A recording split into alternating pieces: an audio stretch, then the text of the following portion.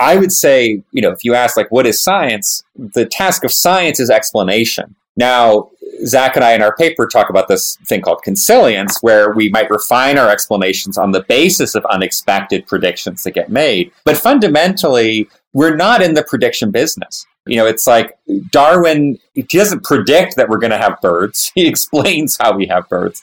That's what makes him a scientist as opposed to, I don't know, like an engineer or something.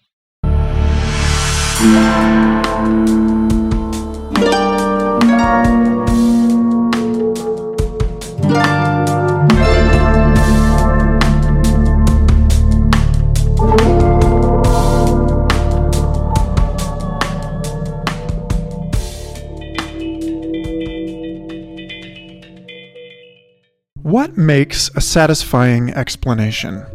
Understanding and prediction are two different goals at odds with one another.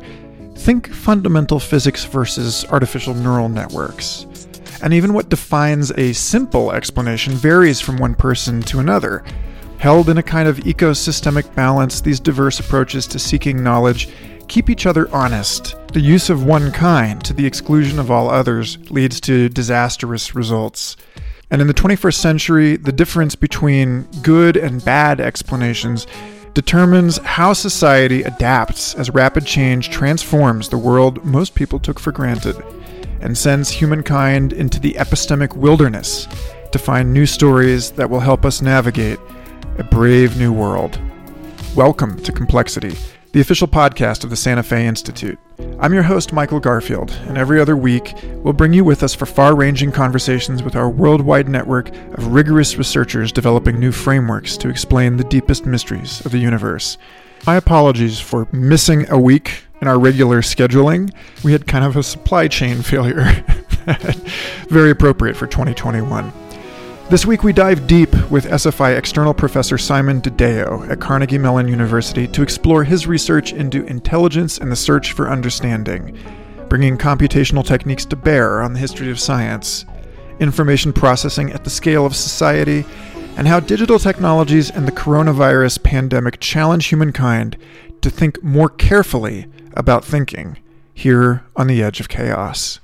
If you value our research and communication efforts, please subscribe to Complexity Podcasts wherever you listen, rate and review us at Apple Podcasts, and or consider making a donation at santafe.edu/engage. And be sure to visit the show notes for links to all the papers we mentioned, as well as to our latest volume from SFI Press, The Complex Alternative, which gathers perspectives from over 60 scholars in our community on COVID and complex systems, including an essay by Simon we discuss in this episode. Thank you for listening. Simon DeDeo, thank you so much for being on Complexity Podcast. It's a long time coming. It's very good to be here, Michael. So with you, as with everyone, I'd like to ground this in a bit of personal biography because you are a human being. You're not just an intellectual and a scholar. So, the civilization is suffering from I would consider a crisis in social epistemology. It's useful for people to understand who the experts are, right? Let's demystify Simon DeDeo a little bit and trace the trajectory whereby you are here sitting in this seat today.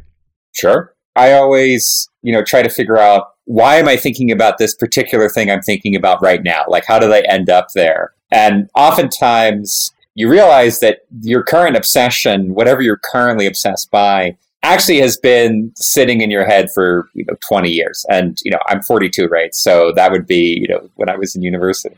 I'll tell you a little bit, and this is a way into both what I'm sort of obsessing about, but also sort of biographical. I'm really interested in explanations, and obviously I'm interested in explaining things. That's what scientists do. But I'm also interested in just the human practice of explanations. What do we do when we explain things? And just last week, actually, my old PhD advisor, David Spergel. So David was at Princeton when I was an astrophysicist years and years ago when I was in physics. And David turned 60 and we had this enormous party for him. And by party, I mean, we all just gave lectures about our own work, and David's very gracious because he let us do that.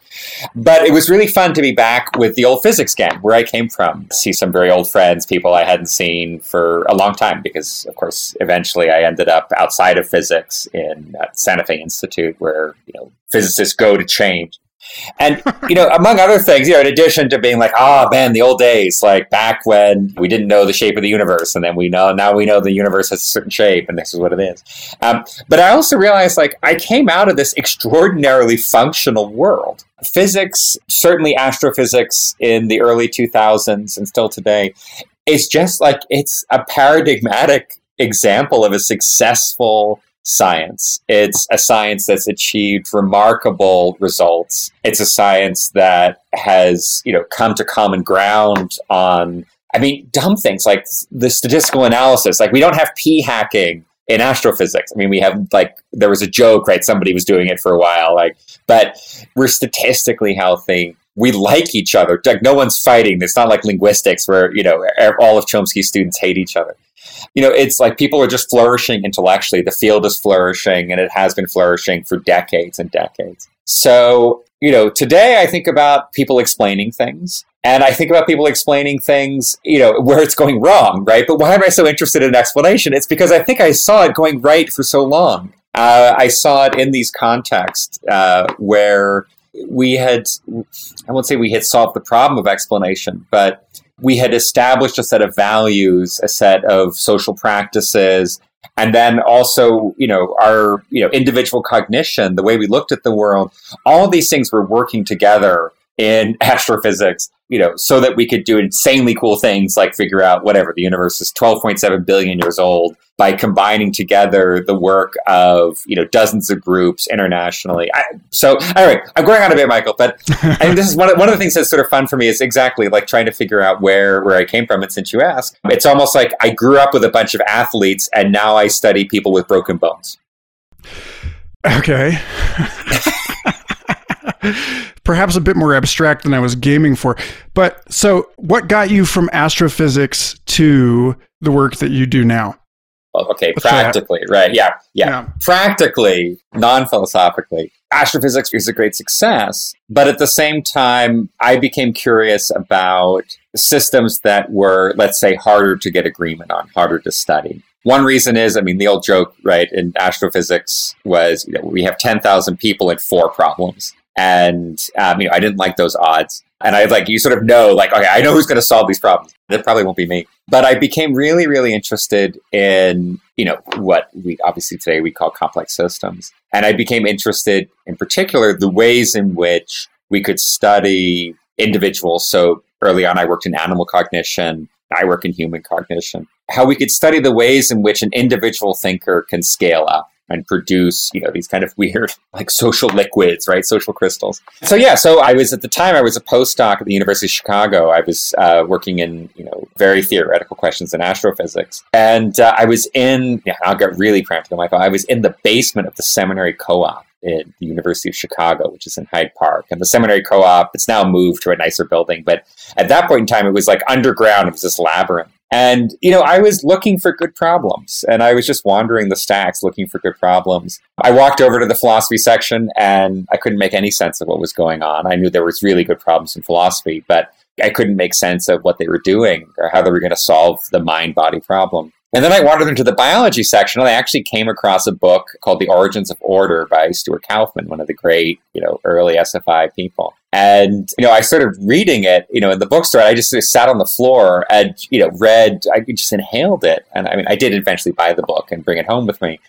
But, I had never really thought about biology seriously before. In fact, I'm in high school. I had this big fight with my biology teacher. And so that was that, right? I quit AP Bio because I just, I had such contempt for it. But Stu's approach, the way he was talking about these problems, the way he was able to translate a question in biology into a question that had a flair for the mathematical, a flair for the universal, that was really enchanting. Because, look, in the end, yes, I'm really bored by the Krebs cycle. I could never remember all this stuff we had to study. But at the same time, yeah, like human beings, we're amazing. Like, biologically as creatures, no engineer could build us. No engineer could assemble an ecosystem. There's an old line, I think it's Regina Spektor, right?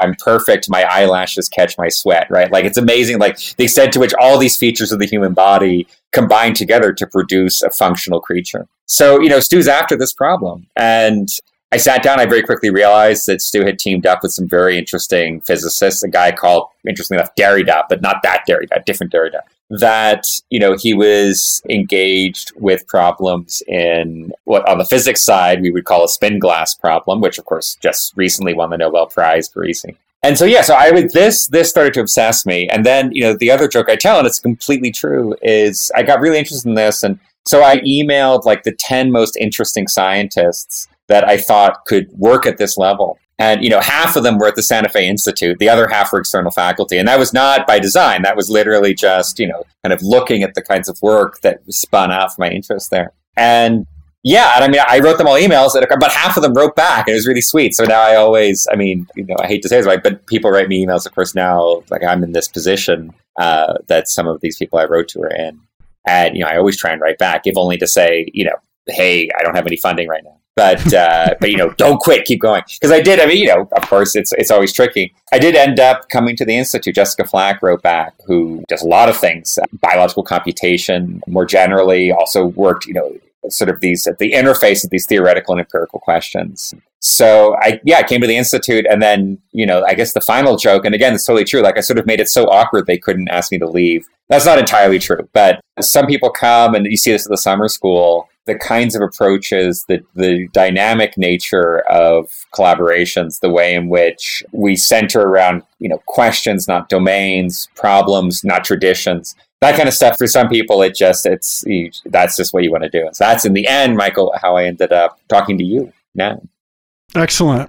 So in your discussion of astrophysics as a successful science, and then your drift away from that into the study of failure scenarios. I'd also say, Mecca, I'm going to use a metaphor here. It's not broken bones. It's an autoimmune disease, right? It's a case where the virtue of the body turns into a trauma, turns into a vice. Our immune system, again, like one of these, mega things. Like it turns out we have this autonomous, molecular drone system constantly attacking on our behalf. And that's great until it's not great. And, things go drastically, dramatically, and chronically wrong. So you might say, like, I study the autoimmune diseases of epistemology now, how the same things that make us such powerful scientists can also make us such powerful, let's say, conspiracy theorists is one of the things we're interested in right now. But Michael, I interrupted you, so please, go on. Well, this is great because you just handed it to me on a platter, because I wanted to talk with you about a paper that you co-authored with Zachary Wachowicz, From Probability to Consilience, How Explanatory Values Implement Bayesian Reasoning. And now, I imagine probably half of our audience knows what Bayesian probability even is, and the other half does not. So for our purposes, feel free to dip into that as much as you like. But what we're really after is you talk about being interested in the autoimmune disease. And I think this paper does a very good job of unpacking how it is that people try to make sense of things and what sort of constitutes a healthy immune system, meaning, like a balance of different heuristics for understanding. So lead us into this piece a little bit, and then we'll start tethering out from it into other stuff. No, it's a wonderful place to begin, because that paper, it's a paper in theory. It's a paper on the theory of both knowledge building and how knowledge building actually happens. One way into this is Bayesian reasoning. So what is Bayesian reasoning? It's associated with the Reverend Bayes, publishes one paper posthumously, and he didn't even submit it. Somebody else was like, hey, I got these notes. This is the Reverend Bayes. Submitted to the Philosophical Transactions of the Royal Society in the 1700s. And you read it today and you're like, holy shit, like this guy saw 300 years into the future. It's insane how much he gets right And you're reading, I mean, it's like you keep going. It's actually the only other paper that's like this that I've ever read is Claude Shannon's Creation of Information Theory, which again happens in one paper. The Reverend Bayes' paper, it's the same thing. It's just slightly old style language, but you're reading it and you're like, I'm sure this is the end of the paper. And it's like, no, and yet there's even more that he understands. And then what's funny, of course, is that we didn't actually realize how much was in there until the 20th century. So at the time, I mean, people understood it. People, well, who knows if they understood it, but, you know, it was published in the best journal in the country, if not all of Europe. But unlike, let's say, the theory of evolution, unlike the discovery of electromagnetism, unlike, you know, Ben Franklin flying his kite, we don't have monuments to Bayes, in part because I think we didn't realize how important the question was until we started trying to form reliable knowledge. And by reliable knowledge, I mean mathematically reliable knowledge. And that became a premium when our measurement devices got good enough that actually we were really getting quantitative evidence as not just qualitative evidence. And then, of course, we also had the ability to gather a great deal of information through machines. And finally, of course, maybe we had the processing power to do it because Bayes was like, oh, look, here's how you would infer things optimally. Good luck with that, right? Got to go. And we really didn't have, you know, the tools to do this on a mega scale. It didn't really hit science until the 20th century. Not to, you know, tie everything together, but this is, of course, one of the things that happened in astronomy was Bayesian reasoning hit astronomy. And that's when we finally entered what we call today the precision era, where I can literally tell you the universe is 12.7 billion years old, plus or minus, you know, a billion or whatever it is. So that's a long way around to saying Bayesian reasoning is a story about how to form beliefs optimally. You can prove that you will achieve the correct, unbiased belief faster than any other method. So that's great. Like now we can just go play music, right? We're done. We've solved knowledge formation. We have a recipe, an algorithm, literally, for forming the best possible beliefs. And in fact, like it turns out there are like cults of the Reverend Bayes at this point where people actually believe this problem has been solved. Of course, it hasn't, but the reason it hasn't been solved is very interesting. And the reason comes back to this question of what are called priors. At least that's what we've come to call them. So it turns out actually what Bayesian reasoning enables you to do is to increase your knowledge from some previous state, right? It enables you to take your state of knowledge at point A and increase it by gathering information to take you to point B. And so it's actually the, you might think of it as the optimal way to go from A to B. It doesn't, however, tell you how you got to A. It doesn't tell you where you begin. It doesn't tell you when you walk in to a laboratory, when you come into a new field, you come into the Santa Fe Institute and you've never seen an animal before, at least in a scientific study. It doesn't tell you how you ought to, for example, distinguish between explanations before the evidence comes in. It doesn't tell you the ways in which you might attend more or less to some chunk of evidence over another. So there's a lot of these missing pieces in there that, Zach and I are trying to tease apart. And so I would say the innovation there is, in part, obviously, drawing our attention as psychologists, as cognitive scientists, to the problem of explanation itself. So, it's very meta. We're explaining explanation. And the other thing is to show, even though Bayesian reasoning is supposedly this unique and optimal thing to do, you can actually kind of tease apart all the pieces, isolate them, and consider them, as a sort of set of values that come together in the mind of a scientist, let's say, or, in the mind of somebody off duty trying to make sense of the world. So I think that's where Zachary and I begin. And then, the question is, okay, what are these values? Having teased apart this algorithm, you might say into these little submodules. Okay, what are these submodules of the reasoning process? What do they look like? Can we name them? Do they tie into things that we've seen in, let's say, the scientific record itself, meaning how scientists have explained things? Can we see these units tying into things in the philosophy of science, things that philosophers have talked about as ways to make decisions? Can we see them tying into cultural practices of explanation that go beyond science? So can we see them tie into, let's say, how we tell stories, how journalists explain things, how historians explain things, how we explain things to ourselves in our diaries, right? So on and on, right? That was kind of our goal there, was to sort of say, look, from the outside, it looks like you have this unitary optimal algorithm for sense making. And yet actually, when you open the hood and look inside, it's a collection, like this little jewel box of pieces that actually look far more philosophical, far more value-laden than we might expect. So in decomposing this, which you do formally, in exploring this, the two of you come across this important nuance, which is that what you and I consider a satisfying explanation is not necessarily the same thing. And that furthermore, what I might consider the simplest explanation isn't the same thing. Working in social media, you see a lot of people who toss around Occam's razor. They're like trying to cut each other with it. You know, they're saying, this is what you're shooting for. Right. And you're saying, well, not always. And I'd like to hear you unpack a little bit about, I'm sure anybody listening to this will immediately recognize there are cases in which they adopt one or the other of these sort of modes of what satisfies them when they're trying to come up with a story about what happened. Because I think we're already kind of like waist deep in this. I just want to point back to where we waded in and note that we waded past the issue that understanding something is not the same as predicting something. Yeah. So, yeah, if you can So, talk I mean, about you know, that. this, yeah, absolutely. So, I mean, you know, here's an example. Let me just give you an example of these kinds of heuristic values in action. So imagine you meet a student, right? You're on a college campus, you meet a student and you're talking to her and you're like, what are your classes this year? And she says, oh, you know, I have a class in advanced French and I have a class in neuroscience. So let's say we're trying to make sense of that. We're like, okay, interesting, right? You know, and so you say, well, how do I make sense of this woman's intellectual life, right? She's a student. She's beginning her career as a thinker. How do I make sense of what's going on for her this semester? And so, you know, here's one explanation, right? She's pre-med and she has an interest in French literature, right? So that's one way to make sense of what's going on here.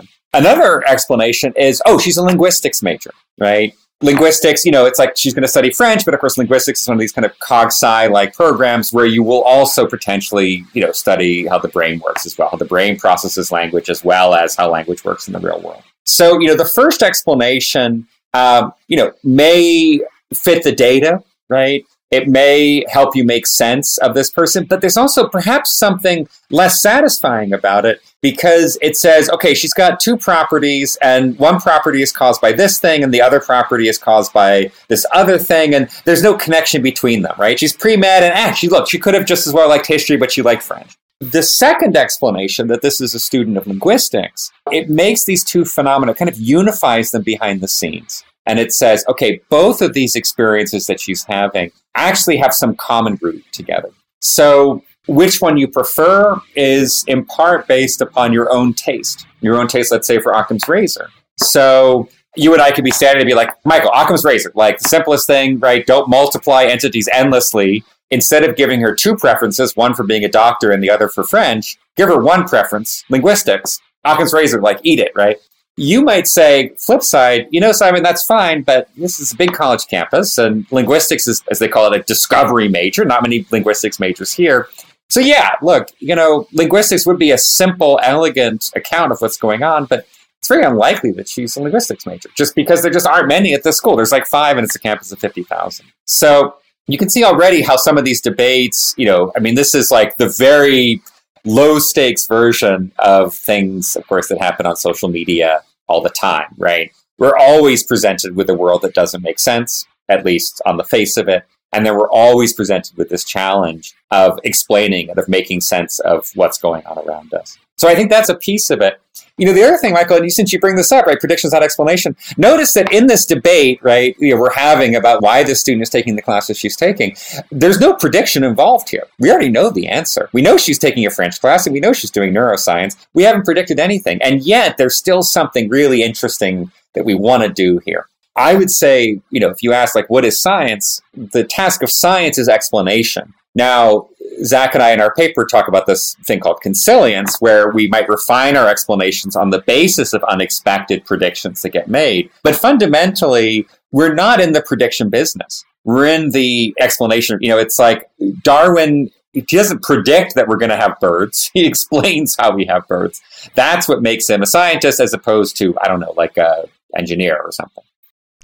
I remember years ago, it occurred to me that in the kind of cosmological debates that Sean Carroll likes to get involved in, is there or is there not a quantum multiverse?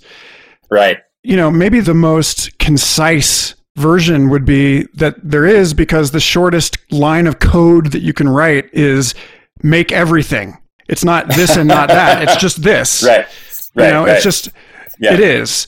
Whereas, most people would assume, it's parsimonious that there is only one universe. Right. Like that's the handle that I've had on this. And so you end up with people who believe that they are chasing the same kind of virtue and arriving at completely different places with it.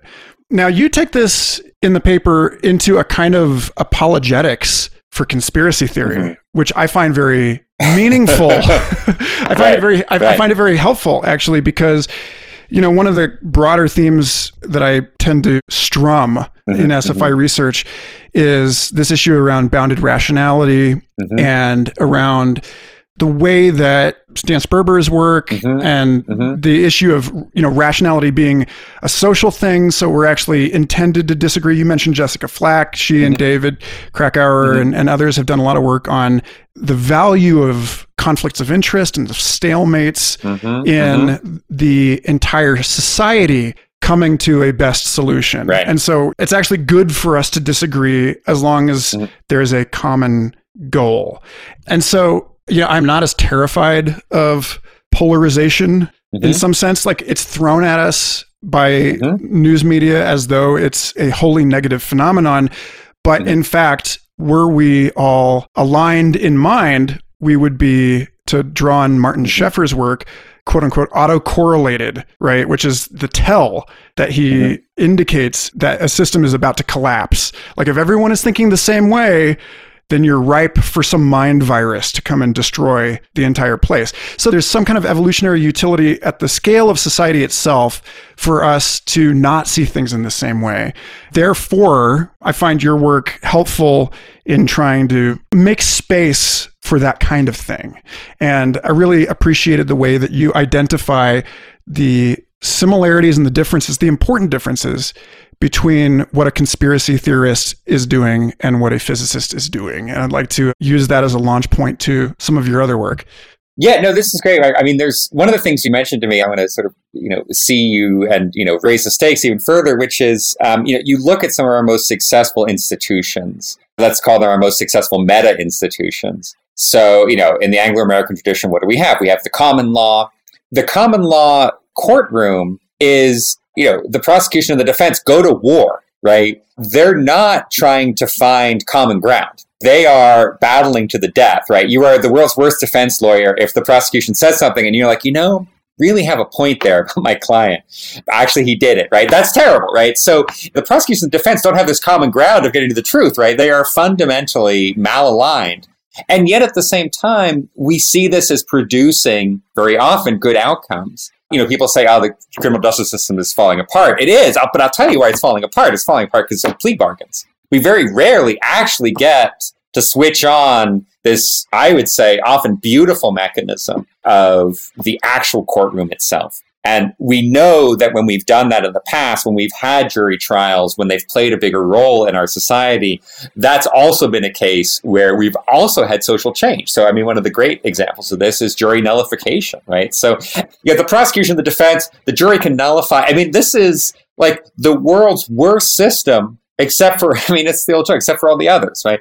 Journalism's another great example, right? I remember years ago when I first met a science journalist, right? And she did an article on some of the stuff we had worked on. And I said to her, I was like, this is great. When you write the article, just send it back to me and I'll just double check things for you. And she's like, no, what are you, nuts? That's not how journalism works. I write the article. You don't approve the article. It's not like the Washington Post runs everything by the president to make sure that he's okay with it before they publish, right? So it's like, this is an adversarial relationship in a funny way. Obviously, sources and kind of complicated things, but it was such a natural thing for me to say. Now, to be clear, some science journalists, depending on the kind of article, will come back to you. But certainly, you go to Columbia Journalism School, right? And it's the old joke, right? If your mother says she loves you, check it out. There's this fundamental conflict of interest built in. That's good, right? Final example is markets. Markets are a great example. I don't want my grocer to prosper. In fact, I want to screw him as hard as I can for the best possible batch of eggs. Not quite, right? But that's the goal, right? My goal is to get the best price for the best fruit. His goal, more complicated, right? I haven't run a grocery store. But again, it isn't like we're coming together and being like, Frank, your grocery's so great, and I understand your kid's in college, so look, here's an extra $5 for the eggs, right? It's not how it works. And in fact, when we start doing that, things actually start to go wrong, right? Don't ever overpay your grocer, because then it gets really awkward the next time you come back and you don't overpay. So there is this really great kind of paradoxical system where we don't even have the same goals, and yet these common goals are realized. Then you say, when does it go wrong? It goes wrong precisely when things correlate, right? Plea bargains are a great example of this, right? The crime you're charged with now tells you guilty or not guilty, or rather, the crime you're charged with predicts your plea bargain, right? No law, right? If you're busted on drugs, it's just plea it out, right? Because if you don't, you go to jury, the penalty will be so much higher. I don't know if you can hear those sirens. I don't know if you can hear the sirens. It's very apropos, yes. Yeah, right. It's great. No, they're coming from it. But, take the example. So an old friend of mine, Matt Stoller, talks about monopolies all the time. Monopolies are a great example where all of a sudden there's no conflict, right? Somebody gains such a huge market share that there's no one to fight with anymore, right? And at that point, again, things start going deeply wrong. We get very bizarre phenomena like, the classic example at this point is Facebook. So, sitting in there is, I think, and just to sort of tease apart, one of the things you're saying is like, yes, absolutely, conflict is this basic phenomenon where we've created over the course of time. I'll give you one more example, Michael. It's like peer review, right? Peer review sucks. We all hate peer review. And the old joke is we hate referee number 3, because referee number 3 is the guy or the woman, the person who submits their review last. That's why they referee 3, right? Referee 1's the person who gets it in first. So referee 3 submits it last because they hate your paper so much they don't want to read it. And when they finally read it, they're angry, right? So that said, you can see this, and in fact, we see this in some of the data. When a field stops using peer review, right, and the scientific field stops using peer review, or peer review somehow is going wrong, the field itself starts to fall apart. And in fact, here's one example is we actually see that people get less creative when there's not peer review, which is really interesting. And so why might that be, right? One reason people get less creative when there's no peer review is that now the only judgment that you can make about the validity of the article is whether it smells right? Whether it sounds good. Whereas if there's a journal with strong peer review, there could be an article there that's totally counterintuitive. And I'm like, well, it's in Cognition. That's a great journal. There may be something more to this, right? So, people hate peer review. I love it. I hate it, but I also love it. I hate it the same way a prosecutor hates the jury system, right? Of course, in one sense, you hate it because you're trying to win. But in another sense, you love it because that's, in the end, what establishes the legitimacy and the functionality of, in one case, scientific exploration, in the other case, community justice. So all these pieces are fitting together. Then you say, all right, okay, well, tell me about conspiracy theories, because this seems to be a situation in which things are going deeply, deeply wrong. And, while we might say, okay, somebody's like, a bit of a socialist, but okay, the price system's good in some places. Or someone might say, look, we have too many laws, but there are some laws we ought to have, and then we're going to have jury trials, because that's a great idea. Conspiracy theories, it's, the first glance seems to be just crush them, right? And so you get all these questions from people that say, can we detect a conspiracy theory online and then just have Facebook delete it, right? And you and I think we both would say there's something wrong about this, right? We don't have to subscribe to the lizard people theory to think that there's something wrong with eliminating epistemic competition from society.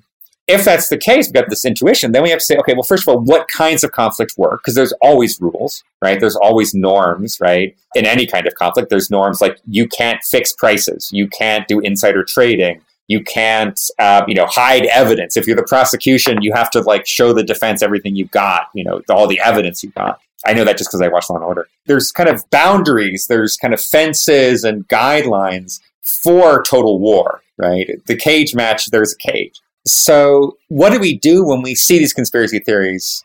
I will tell you straight off, and we've done some work on this, and we'll talk about this in more detail. One of the things to say is there's no dividing line here. And what I mean by that is it's not that there's no dividing line between science and pseudoscience or history and pseudo-history. What I mean is that the communities are very fuzzy. It's not like Scientology where you're either in or you're out. It's actually what we would call a power law spectrum here, where there's no clear boundary between a member of one of these groups and a non-member, right? When we look at any of these groups where somehow mentally something's going wrong, It's not like there's this hardcore crew. There's like the kind of papal council, and then there's the satellites. We really see that there's engagement at all timescales depending on the individual. Someone might be there once, someone might be there 10 times, 100 times, 1,000 times. I think it's wrong to say that we have, in the United States, 25 conspiracies. We don't have 25 conspiracy theories. We have, I don't know, sort of asking, like, how many oceans do we have? Well, we can call it the Atlantic, but let me tell you, I can swim from the Atlantic to the Pacific, so I'm not sure what's happening in South America.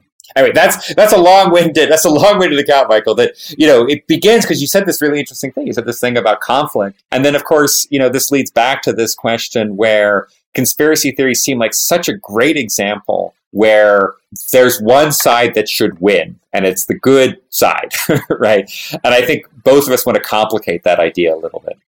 So let's draw this down one atmospheric layer. You brought up earlier this notion of consilience. Yeah. And this is one of those virtues that becomes a vice. This is the epistemological immune system doing what it's supposed to do and then going wrong. Right. And so I'd like to talk about that and then use that as a point of entry into, I think, the first time I actually ever heard you speak, which was a talk that you gave at SFI in 2019 about your analysis of the records of the Royal Society and the history of science itself and the history of the scientific explanation, which goes through booms and busts. To get there, though, I want to hear you explain how it is that physicists are specifically like conspiracy theorists. Right. I mean, there's the dumb joke, right? Like, everything is a conspiracy in physics, right? Like, electricity and magnetism conspire to produce light, right?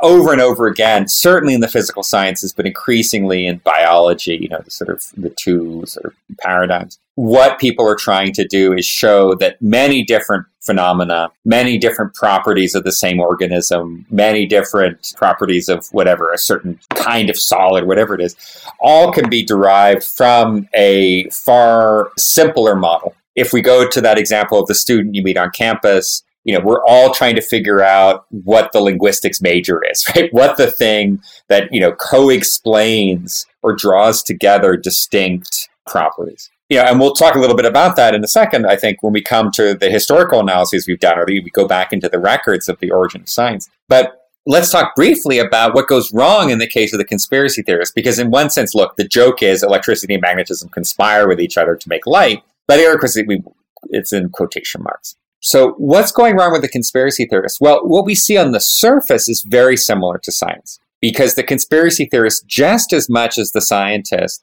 is making different distinct properties depend upon each other. And in fact, the more distinct the properties, the better. And that's true for both scientists and conspiracy theorists. So Ørsted, the great Danish physicist, is the first one who says, wait a second, like, this electricity stuff is like moving the compass around. Like, this is crazy, right? So these two things seem to be so different, and yet they somehow go together. The conspiracy theorist sort of does many of the same things, right? What Hillary Clinton is saying on TV, right, is, connected to the pizza restaurant in DC and the fact that they're closed on Sundays. Like, this all becomes part of some larger story about the world, right? And I'm referencing, of course, here the QAnon conspiracy theory, right, which famously, tied, leading members of the Democratic Party to a pizza restaurant that was meant to be concealing child abuse. So the conspiracy theory does it, right? It's like, wow, like, I go walk by the pizza restaurant, and the properties of that pizza restaurant actually have something to do with, what I saw in the debates. So what's wrong here? And, I think fundamentally what's going wrong for the conspiracy theorists, a line that we can draw between these two types of people is the conspiracy theorist is lacking some kind of Occam's razor module. And so let me kind of tease this apart for you. I know we sort of mentioned this, like Occam's razor fights, right?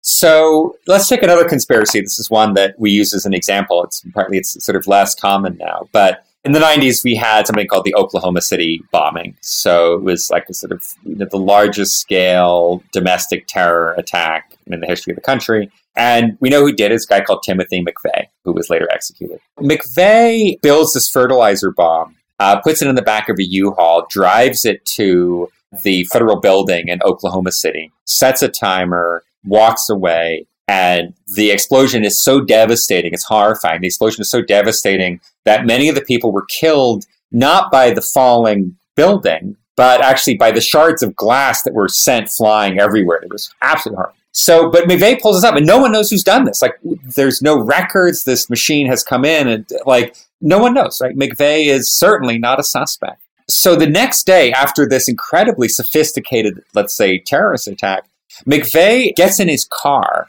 and he gets on the highway, and he's driving on the highway. He's driving without license plates. His car, he's taking the license plates off his car, and he's speeding. Right. So, even I know this, Mike, right? Don't drive a car without license plates. And if you can drive a car without license plates, be a little discreet about it. Don't get on the interstate and speed, right? So he's speeding on the highway, and of course he gets pulled over. And he's got like a loaded firearm in his car, right, that he shouldn't have. So they arrest him and they bring him to jail. And it's only when he's been in jail for like 3 days that they figure out he's like has something to do with this terrorist attack. So how do you explain this? Well, I can tell you how to explain it. People are complicated, right? This is a man who has, on the one hand, the intellectual ability to build this bomb, set this off, not get caught. And yet he's also a moron. And he's an idiot. And he's going to do something that everybody knows, like, don't do this. Right? People are complicated. And metaphorically, like, sometimes you're interested in neuroscience and you're interested in French, and they have nothing to do with each other, and that's fine. But there is a conspiracy theory that says Timothy McVeigh is a moron, and he didn't do any of this. He's a patsy. He's been set up. And in fact, the bombing was pulled off by a sophisticated group of government agents, and it's a false flag. And now we're off to our conspiracy theory. And so in one sense, this is really simple, right? They actually have a much simpler thing. Instead of having to say, oh, this guy is a complicated, psychologically complicated person, they just say, no, he's an idiot. That's fine. Idiot's an idiot. And this was just done by someone else. It was done by this secret group. So in one sense, this looks simpler. You don't have to have this sort of arbitrary account. But then, of course, you dig a little deeper and you say, well, God, the government agents pulled this off. Like, I mean, didn't any of the journalists smell this? Didn't they have some sense that they first showed up that like something was off? And it's like, no, the journalists are in on it. New York Times in on it because it's part of the conspiracy. Okay, the cops showed up. Cops, like, maybe somebody thought, no, actually, there was this one cop who thought something and he said something, but then, like, the next day he was, like, mysteriously killed, right? And so the story keeps ramifying, right? And you're like, well, it's like the FBI is in charge of killing cops to, cover up the government. The explanation, though at the beginning it seems much simpler, right? In order to account for the apparent simplicity of the underlying story, these things keep ramifying. Things keep getting more and more complicated. And so in the end, you're left with a far more elaborate, far more arbitrary, far less simpler explanation. In fact, what the conspiracy theorist has done is very different. In electromagnetism, there's a single common cause, right, that explains the correlated phenomena. In the conspiracy theorist case, they're able to correlate the phenomena, but they're unable to preserve the simplicity that underlies that correlation. So, I mean, this is, just to sort of tease apart. In one sense, the scientists and the conspiracy theorists get the same joy in the following sense. They love when two things are connected, right? They love when different properties of the same object fit together, right? Superconductivity, right? There's zero electrical resistance and it excludes magnetic fields. These two properties are connected. So both of these groups love this. The distinction, or at least one way to talk about this distinction, is the way in which one group is able to construct simple explanations that account for the correlation that they're claiming exists. It strikes me that in that sense, the many worlds interpretation of quantum physics is a kind of conspiracy theory. And it would make sense, right? Because I was just having a conversation the other day about information processing and like flow states, and how the more engaged you are in intellectually demanding activity, the more you have to attend to the matter at hand. You're excelling in sports or your emergency response or whatever, the less room there is for you to reflect on who you are, what your story is, what you're doing. And in those cases when subjectivity empties itself, people tend to report a sense of the world itself being suffused with meaning or with even like awareness. People get into these mystical states. And, this is, while that is not itself, a subject of SFI research, there's like a conservation going on there. Or like in like sleep paralysis, different parts of the brain wake up at different times. And so you're stuck in bed and you think someone is sitting on you, you're coming up with this explanation for why it is that you can't move. And so the agent is elsewhere. And so it just strikes me that there's a kind of like a diastolic and systolic, there's a pump here that we see as systems move from one assignment of agency to another, like a figure ground reversal. And this is where I want to explore what you spoke about in this piece, the talk that you gave, Super Theories and Consilience from Alchemy to Electromagnetism, back in 2019, where, you're showing through your analysis that the confidence in there being a single unified theory of everything grows and then collapses, and then grows and then collapses. And if you could provide a little exposition on that, and then I have some questions about kind of where you see us in that motion. Michael, it's funny because you brought up actually, sort of three things that I think people listening might think are distinct, but actually I think they're actually deeply, deeply connected. And so you brought up three things here. The first thing you brought up was this with flow. And the first thing I would say is Zachary, actually, my co-author Zachary, has a paper on flow and the question of boredom versus attention with a colleague, George Lowenstein, which people should definitely check out. The second thing you brought up was Gestalt, perception, figure ground. The final thing that you brought up, of course, is this work we've done in the history of science. And these things, I would say, are deeply connected to each other because in each of these cases, there are places where we engage in a massive cognitive correlation between things, right? Gestalt is a great example where I can give you just little fragments of an image, or I can give you fragments of one of these optical illusions, and your brain will conjure up a whole set of things to now, we see them with where did the brain come up with these?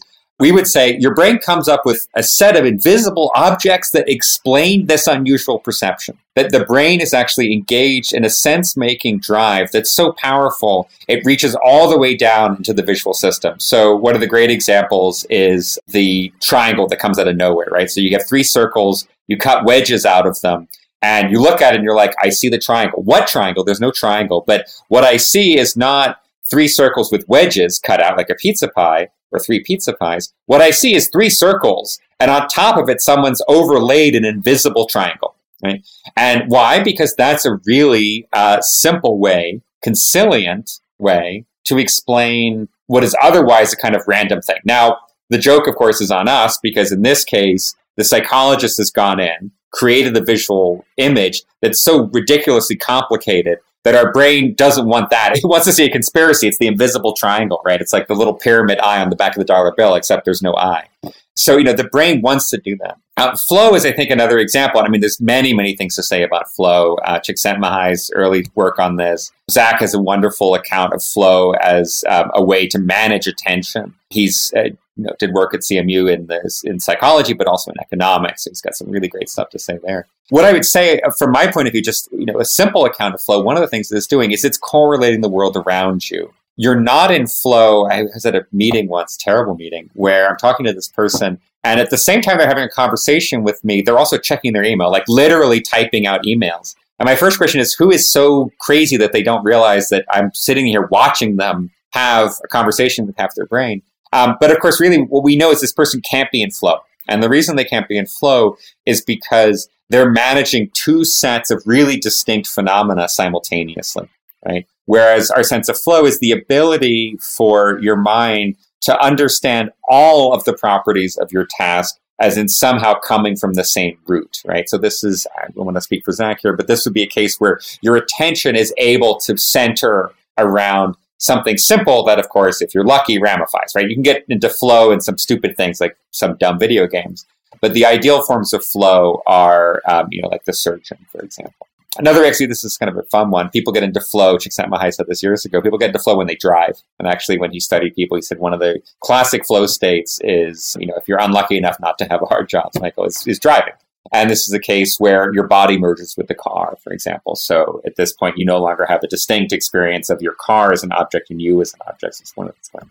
So you asked me, okay, let's bring these all together. You asked me, okay, well, how does this actually happen in this more rarefied social case of science, because the case of Gestalt, it's in your visual system, it's really immediate. In the case of flow, it's maybe more elaborate. You get flow when you play the cello, but it's still an individual level experience. And then, what is this crazy flow state, right, that science has been in for 200 years? So we looked at the Royal Society. We looked at the history of their records. The Royal Society publishes a journal called Philosophical Transactions of the Royal Society. Good branding. So PhilTrans, Philosophical Transactions, you've already heard this, right? Because it's where Bayes published his paper, where his paper was posthumously published. For better or for worse, for the first 200 years, from like 1666, when the Royal Society kind of boots up, until the late 1800s, this is basically the premier journal. And for most of that period, it's the only scientific journal. And it's certainly the only scientific journal that at least I know of for much of that period that has things like peer review. So in fact, PhilTrans invented peer review, or at least, made it such a key component of the scientific journal publication stage that we can't imagine journals without peer review. So we have these records. I should say, by the way, what's the Royal Society? Royal Society, it's dedicated to science. David Deutsch, who maybe we'll have a chance to talk about when we talk about many worlds, David Deutsch said, the motto is nullus in verba, right? Take no one's word for it, scientific method. Royal Society, really, though, secretly, it's actually just a fan club. They're cosplaying this early science fiction book by Francis Bacon years before called New Atlantis, right? So there's actually this wonderful thing where it's a little bit like Neil Stephenson, right? We read the book, the story of an anthem is so compelling, you want to build a monastery. In this case, they read Francis Bacon and it became so compelling, they wanted to build New Atlantis, and so they built the Royal Society. Anyway, so we have their records, we have their journal. God bless the Royal Society, they digitized it and actually made it pretty good. We had a lot of help on that. So this is Will Thompson and Gabe Salmon. Gabe's now at Caltech. Will is doing secret things in Los Alamos, I think. But what we're able to do there, we do a little bit of machine learning. And what we're able to do, and this is magic, I can't believe it always works, you're able to pull out word patterns, and these word patterns actually correlate very strongly with concepts. And this was a discovery that was made. A certain attack on text worked extraordinarily well. We discovered at David Bly in 2005. Topic modeling, it's called. Turns out it just works so well, we just keep doing it. It's like the thermometer. We can't get a better thermometer, right? So we're able to extract these patterns. Each pattern kind of sticks onto a concept. What we're really interested in is not the concepts, because that's too rich, right? What is electricity? I don't know, right? And actually figuring out what's in somebody's head when they imagine it, too hard. What we can do is look at the ways in which those concepts get linked together. So that actually turns out to be a much more solvable problem. We can see the ways in which people start gluing things together. What happens over time, now, so look, first of all, you go back to the 1600s, people are writing articles, and there's always, every article has more than one concept, right? There are always, articles are always but a bunch of things. They're always, it's like, I remember because they have the Lisbon earthquake in the 1700s, which is this kind of traumatic event for European society, at least Western European society. It was this Lisbon earthquake, what is life? Who am I? We could die any moment. And so they have a special issue, and it's like, earthquakes, what, right? And especially, there's an article was like, this reverend is like, let's talk about the philosophy of earthquakes. Another guy is like, earthquakes and like, do cows cause earthquakes? I mean, I'm joking a little bit here, but people are always combining concepts. They're always like, every paper's got more than one thing in it. But what we notice over time in the history of this journal is that people increasingly reliably link some concepts to other concepts. So it's not just that they're mixing stuff together, like, let's say, conspiracy theorists, like, do cows cause earthquakes? Do birds exist? What they're really doing is they're discovering reliable connections between concepts. And, the one that will be most familiar to people, perhaps, is there's electricity, and lo and behold, there's magnetism. And all of a sudden, people, when they start writing papers about electricity, start reliably sticking it together with accounts of magnetism, right? The magnetism pattern, the electricity pattern start to co-associate. This actually, magically, this happens well before the theory becomes explicit, right? So now we have electromagnetism, it's Faraday, and but actually we start to see that co-association pattern like 30 years beforehand. So this gets very exciting. We can start to see people tying ideas together. We have some forward view on this, and that raises the question, of course, could we accelerate science if we can spot this? But that linking together, that sort of simplifying urge that we see in the famous example of electricity and magnetism shows up actually in a lot of things that you and I would maybe consider kind of boring, but actually underlie a great deal of the modern world. So an example is scientific agriculture, right? Lo and behold, it turns out people realize that, there's some connection between soils and the animals that eat the grass that grows out of the soil, right? So they start kind of reliably co-associating those two things. We see a chemistry topic associated with acidity start to connect to the medical topic of blood circulation, because they're realizing that blood pH maybe is a thing, right? That when this goes wrong, something goes wrong. So that's kind of this, I would say it's sort of a triumphant story. And I say triumphant because like science worked. Like by 1890, you look back at the last 200 years and you're like, go humans, like, fuck yeah, humans, we did it. We had such great success. And so one of the reasons we turned to the Royal Society is like, how did we do it? And one of the ways we do it, at least the claim we make, is that we did this by reliably co-associating patterns, and then you sort of have to make a sort of deeper cognitive connection between that surface level, we call operationalization of cognition, to then say, okay, was that actually what's going on? And the answer is yes, right? We think that's what's going on. But by linking together these concepts reliably, what we're tracking is the extent to which people co-explain, right? The electricity and magnetism one is a great example. Light is a conspiracy between these two objects. We see triplets in that case. But, that's sort of, it's pointing out these great successes ahead of time that we can then associate to go all the way back to the beginning of our conversation, right? These explanatory successes, things going right for people. And in this case, what's going right for people is, let me just be careful, right? Potentially is the stuff that Zachary and I had talked about like a year ago or so now. And as a purely theoretical matter, now is this seems to be showing up in the empirical record of some of our best successes, epistemic, knowledge-forming successes.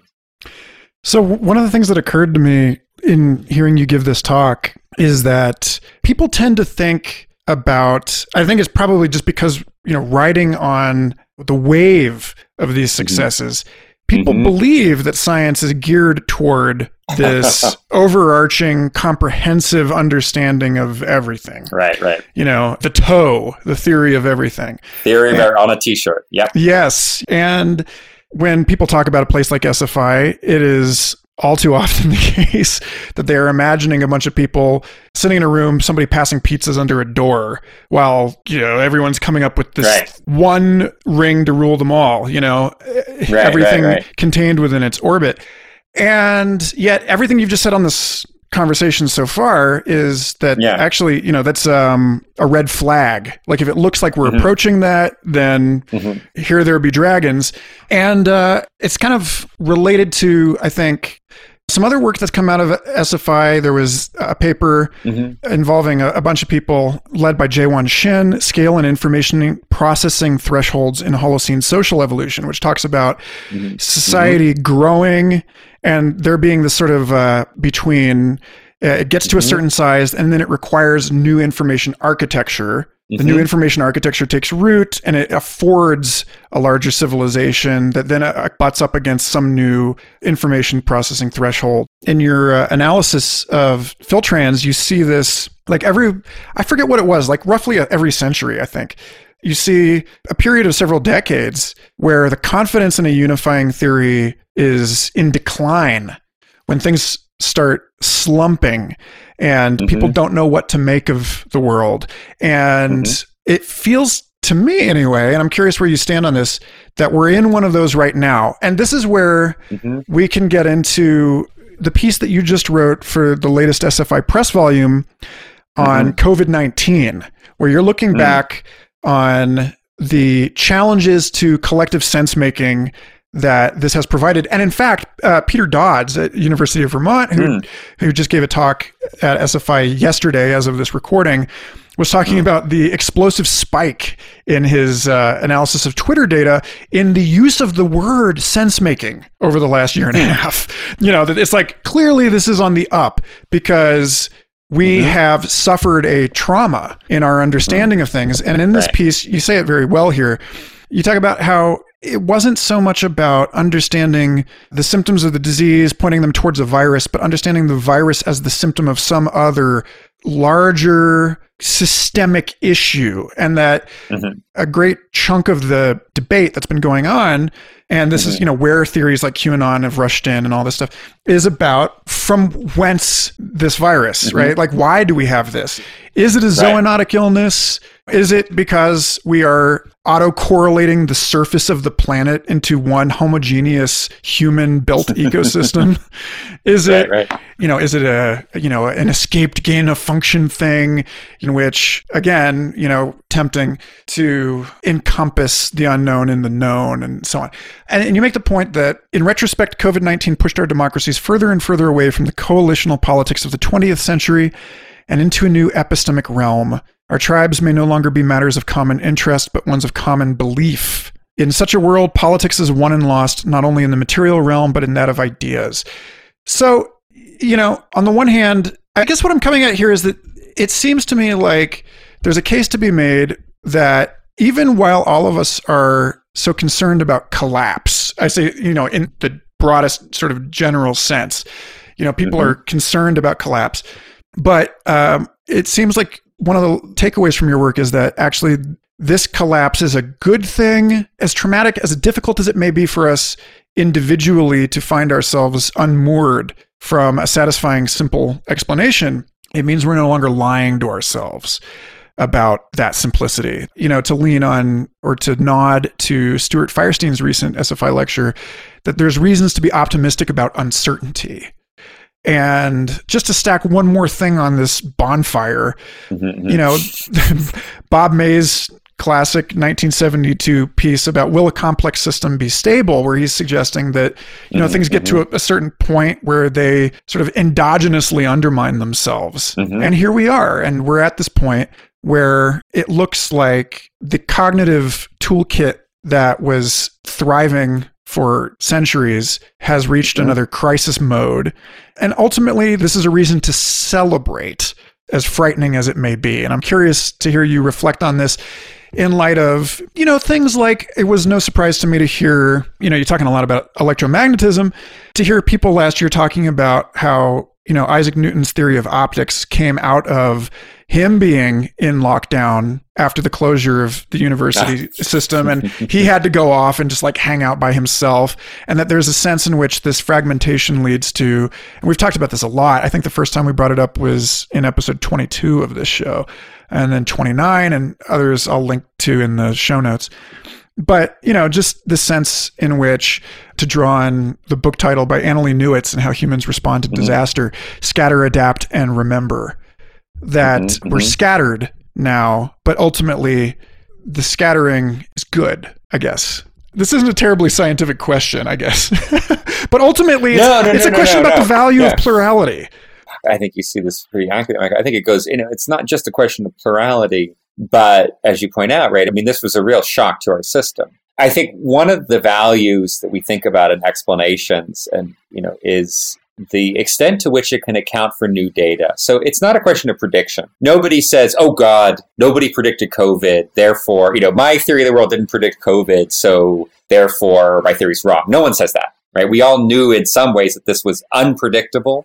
For the epidemiologists, not so much. Zoonotic diseases, they've been sitting there for a long time. We've known this. We had a meeting at SFI a few years ago. Yet at the same time, the scale of it, the scope of it, the social responses to it, that I think even the epidemiologists couldn't have predicted. And, flip it around. If they had, then they're making a killing on the stock market by shorting the right stocks, right? And I don't think that's what happened. So, really what's going on is not, could my story or your story predict this? But given that it's happening, right, does that make sense in the context of my story? How do I fit this into my model of the world? And that's very different from, did my model of the world say this was going to happen? And you see this, sort of trivially, right? Some people called it the Wuhan flu. I think that was a Trumpian thing, right? And of course, what this is doing, it's trying to make sense of this disease as an outcome of, some zero-sum Cold War game between the Western world and China. So that's a very trivial example of this. But I would say none of the stories that we had to hand could really adapt to this. I think, for example, friends of mine in the UK were shocked by the extent to which the government was able to shut down and control society almost instantly in a way that it was almost like Children of Men, if you've ever seen that film, like the way in which they were able to do that. And, partly by leveraging the extreme law-abiding nature of British society. It's a symptom of the success as well as the failure there. And so I think that really caused people to revise, and some people to revise their understanding of what the British nation state was about, what one ought to fear, what one ought not to fear, right? It turns out maybe the big threat to Britain is not immigration, right? But, kind of train wreck of people who ought to know. So having smashed apart a lot of stories that people have, and that's just one example. It's kind of a personal example, just a particular friend who had to revise or thought he had to revise his account of what it meant to be British and of what Britain was. I think all of our stories got smashed, right? They got smashed also in terms of as another friend of mine said, everyone became 8 million times more themselves during the lockdown, right? So we discovered, to a certain extent, we're less surprised by what our friends do than what we ourselves did. So, we were confronted with these shocks, a shock to our understanding of the world, but also a shock to our self-understanding. And that puts us in this very labile position, this very uncertain position where we don't actually, I think, know where our stories are going to solidify when one day they do, right? We don't actually know where we're going to end up. Whether, and this is something that comes up in that article that you mentioned that I wrote, whether the political landscape will look anything like it did in 2010. Let's rewind it to like 2008, when it seemed like, an FDR world with, interest groups, people who, groups who form coalitions because they have similar needs and desires and then use the democratic process to balance them and to debate. That seems to be gone, right? What happens next, we don't know, but certainly the ways in which our political allegiances seem to be increasingly centered around how we make sense of the world, right? It's not, I don't want a power line in my backyard. That's the old kind of politics. The new kind of politics is, do you think power lines are a symptom of, the 5G coronavirus conspiracy? Or do you think power lines are a symptom of how capitalism destroys the world? Or do you see power lines as the next great hope and a symptom of the human species' ability to adapt to climate change, right? The object is no longer what matters so much as the story we tell about the object.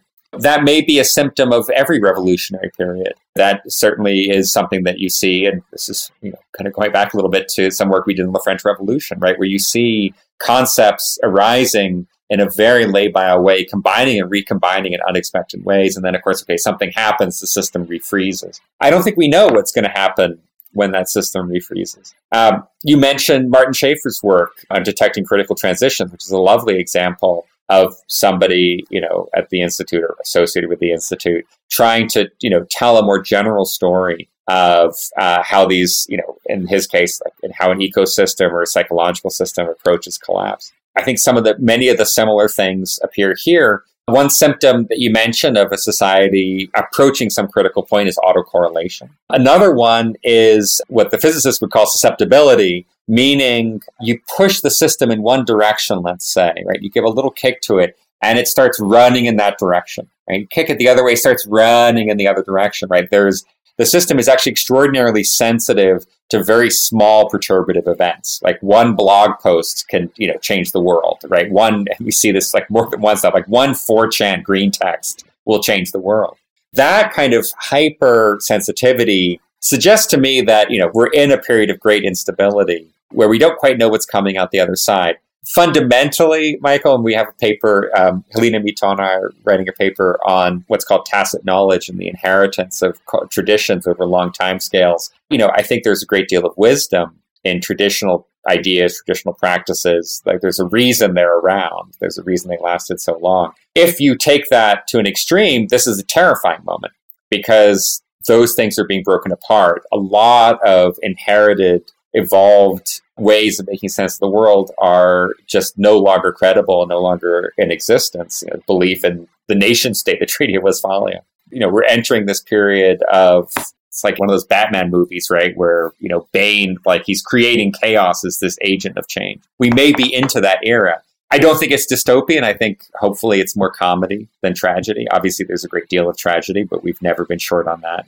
instability or not. I think there's more comedy to it, but if there's comedy, maybe there's also creativity and opportunity. I'm going on. You've asked me to extend my domain of competence outside of the scientific, and it's a hot mic. But no, I think, what I'm trying to do here, Mike, is less to sort of align myself with is this good or bad, and more to just kind of, tell you what I'm seeing here from this kind of universal perspective that the SFI gang tries to make sense of, right? If we look at culture as an evolutionary process, we know evolution is, it turns out, a science, right? We know there are features of evolutionary systems that are shared. We know that there is a speed limit to evolution, right? The era catastrophe limit. We know that we have these incredible bursts, like a Cambrian explosion. We know we have periods of stasis, periods of change. And we know a lot about the statistics of those too, right? So here we are, Peter Turchin, and mention another person who's passed through the SFI orbit. Peter is much more pessimistic than I am. And there's a lot of value to Peter's point of view, not just, because we ought to not be, too American about this, but also because he sees a lot of social phenomena that I don't. We spend a lot of time in the lab working purely on ideas, on how ideas mutate and change and recombine and are created. Peter also spends a lot of time looking at the social structure. And so, for example, one of his great points is the phenomenon of intra-elite competition, which he says is, again, building to this point where we would expect a violent eruption. So Peter's on the negative side, right? And I would say, by the way, one of the consequences of something like intra-elite competition is also a great degree of creativity. If everybody is trying to become the next member of the Supreme Court, you're going to see a lot of people experimenting with very weird ideas in order to make it that far. Same thing with most of our elite institutions. We actually, one of the byproducts may in fact be, and it was indeed during the French Revolution, a period of high intra-elite competition, but also a period of great intellectual ferment and change and productivity. So, because you brought up intra-elite competition, this is actually... Okay, yes. This is good. You wrote a commentary a while back with Elizabeth Hobson. Yeah. On another paper, Emergence of Hierarchy and Networked Endorsement Dynamics.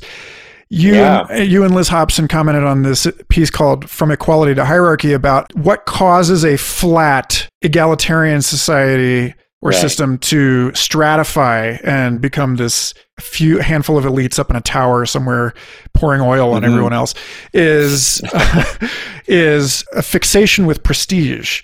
It's a sense in which the environment is stable enough for people to encode a one-dimensional value, that this is what we're going for. And like you said, there's all these signs that the tower is crumbling or has started crumbling. You see, Chu and Evans just put out that piece on the larger a scientific discipline gets, the harder it becomes to innovate because there's so much new research coming out all the time. It gets back to that scale and information processing thing and the error catastrophe thing about how people no longer know how to navigate the info. So they just look to where other people are looking. Right. And so in that sort of like herd following activity, you end up with these massive citation biases and all of the innovative stuff is lost. And it looks kind of like the way that evolutionary innovations are washed out in large populations due to genetic drift or something like that. So there's this question about strategy. And maybe this is the right place to land this.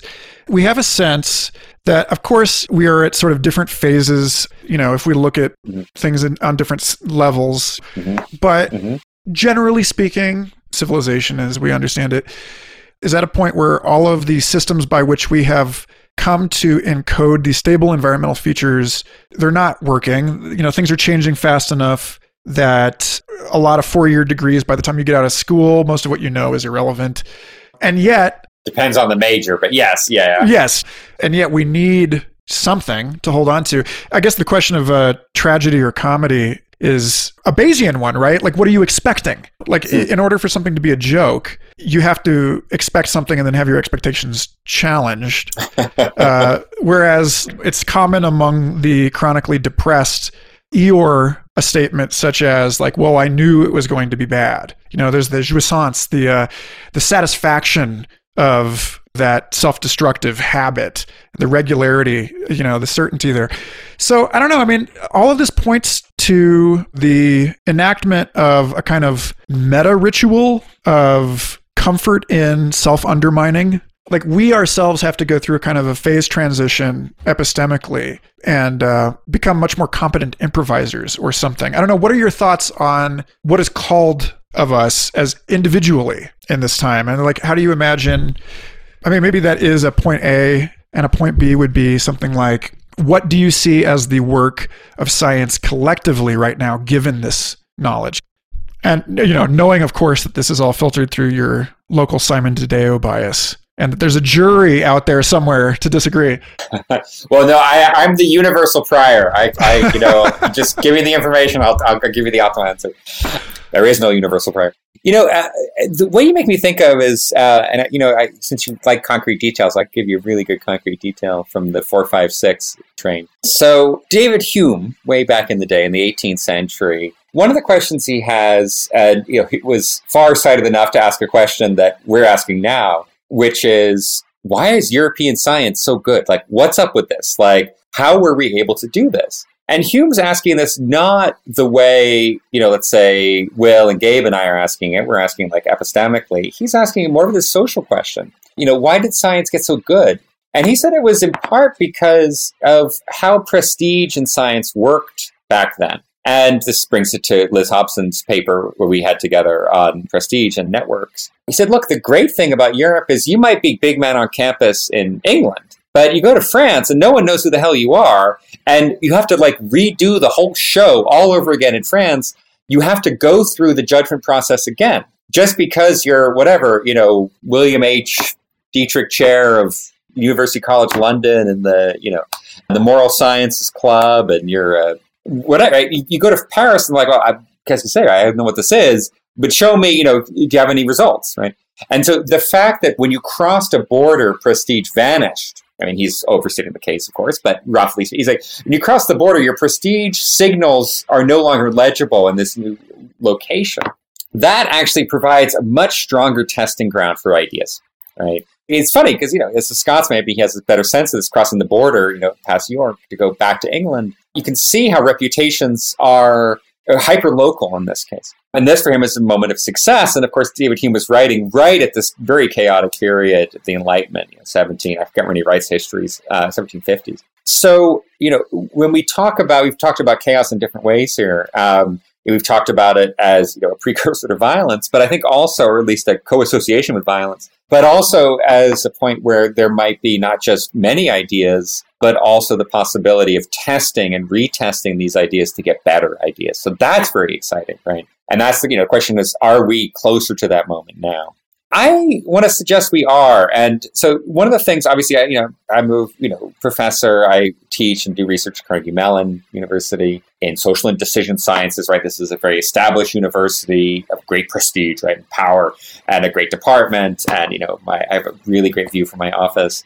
And the Santa Fe Institute, much, much younger than Carnegie Mellon, but at the same time, it's a high prestige place now. But I've become very interested in this question of what's beyond the academy. Right. Partly because years ago, one of the first bits of research I did outside of physics was in the study of Wikipedia. And Wikipedia between 2005 and 2010, maybe 2000 to 2010, was this extraordinary system. People built a cathedral of knowledge. I was going to say cathedral of learning. That's at the University of Pittsburgh. They built this cathedral, entirely with pseudonyms, right? I mean, it's like Woohoo Kitty, user Woohoo Kitty, help build a cathedral. And they did it without any centralized organization and without any real external prestige structure. They didn't bootstrap themselves off of the prestige of any institution. In fact, Jimbo Wales, love this guy, right? Jimmy is he's this visionary, and Larry Sanger is going to battle this, right? But Jimbo was, crazy enough to just switch on open access to the Wikipedia system and let it run. And this was my first introduction to the potential power of new institutions that could emerge very rapidly and do amazing things. Without Wikipedia, Wikipedia is a primary way people self-educate on the internet. It's insane how much value is sitting hidden inside Wikipedia that was put together. Wikipedia's changed a great deal. Actually, paper on Wikipedia not being so great these days. This got me interested, and this has stuck with me. It's one of these obsessions that stuck with me. What are other systems? And so, for example, I'm teaching a course, teaching a seminar on intelligence through the New Center for Research and Practice. So that's going to kick off in 2 weeks. And I'm, enormously excited about teaching this class. It's on the philosophy of intelligence, science of intelligence. I'm enormously excited about the class, but I'm also terrified, right? Because the people taking this class, they're not impressed by Professor DeDeo, right? Like those prestige science, those status science, which undergraduates are quite susceptible to, they're not, right? So if this class is going to be a success, it's going to be a success because it works, right? There is, I think, certainly outside the elite institutions, a great disappointment by many young people. You get a great education at Stanford, no question. You get a great education at CMU, no question. Harvard, I don't know, right? But many young people are saying, look, a lot of these institutions, they feel, justly or not, are bankrupt. They see, enormous amounts of money get siphoned off in the wrong directions. They see, a very high price tag for very low instruction. And so it's not just that people are dropping out. Many people realize you've got to have a college degree because intra-elite competition, right? But they're also incredibly demanding of new knowledge in a way I think we weren't. After I graduated from college, I was like, oh, great, I'm going to do some science. It'll be fun, right? But I wasn't self-educating at the scale that people are doing so now, even coming out of elite institutions. So I had dinner a few nights ago up in Harlem where, meet a lot of people who incredibly intellectually curious and now operating outside of the university system, creating their own institutions for learning and research, creating their own cultures and, let's say, nations. So when I cross the border into Harlem, it's like the scientist in Hume's period crossing from Britain to France, right? If I get a hearing there, it's because I've got something worth saying, worth hearing, and not so much because of any kind of CV, right? So this is actually, there's a great deal of excitement here in the ways in which, we have this Lysistrata, right? This breaking up of strata, this lysis that seems to be happening now, which may actually have very positive things. And I keep going back, and Mike and I, we've got well over time here, but keep going back to, Peter Turchin, right? So Turchin sees the violence, right? And I see the creation. An early paper, just to be clear, an early paper we wrote was about the disappearance of violence from society and how awesome this is. And violence is awful. Turchin and I both see the threat of violence, certainly. We certainly got close to it. We've gotten close to it in the last couple of years, the threat of violence. Whether that actually becomes real, that's a question that we'll have to wait and see, although, Turchin is going to have a stronger view than I do. What I see at the same time, though, is that chaos, that uncertainty, that breaking apart of elite institutions, or at least the fact that elite institutions are no longer sufficiently large to satisfy the ambitions of young people. That, to me, is producing a potentially very healthy intellectual life going forward. And that's, I think, is where I end up in this very optimistic place. That's where I think it makes sense to wrap this with. Great. Okay, Michael, I love you. Yeah, this was awesome, Simon. Wonderful to see your family. Ciao, ciao. Thanks. Take care. Thank you for listening. Complexity is produced by the Santa Fe Institute, a nonprofit hub for complex systems science located in the high desert of New Mexico. For more information, including transcripts, research links, and educational resources, or to support our science and communication efforts, visit santafe.edu/podcast.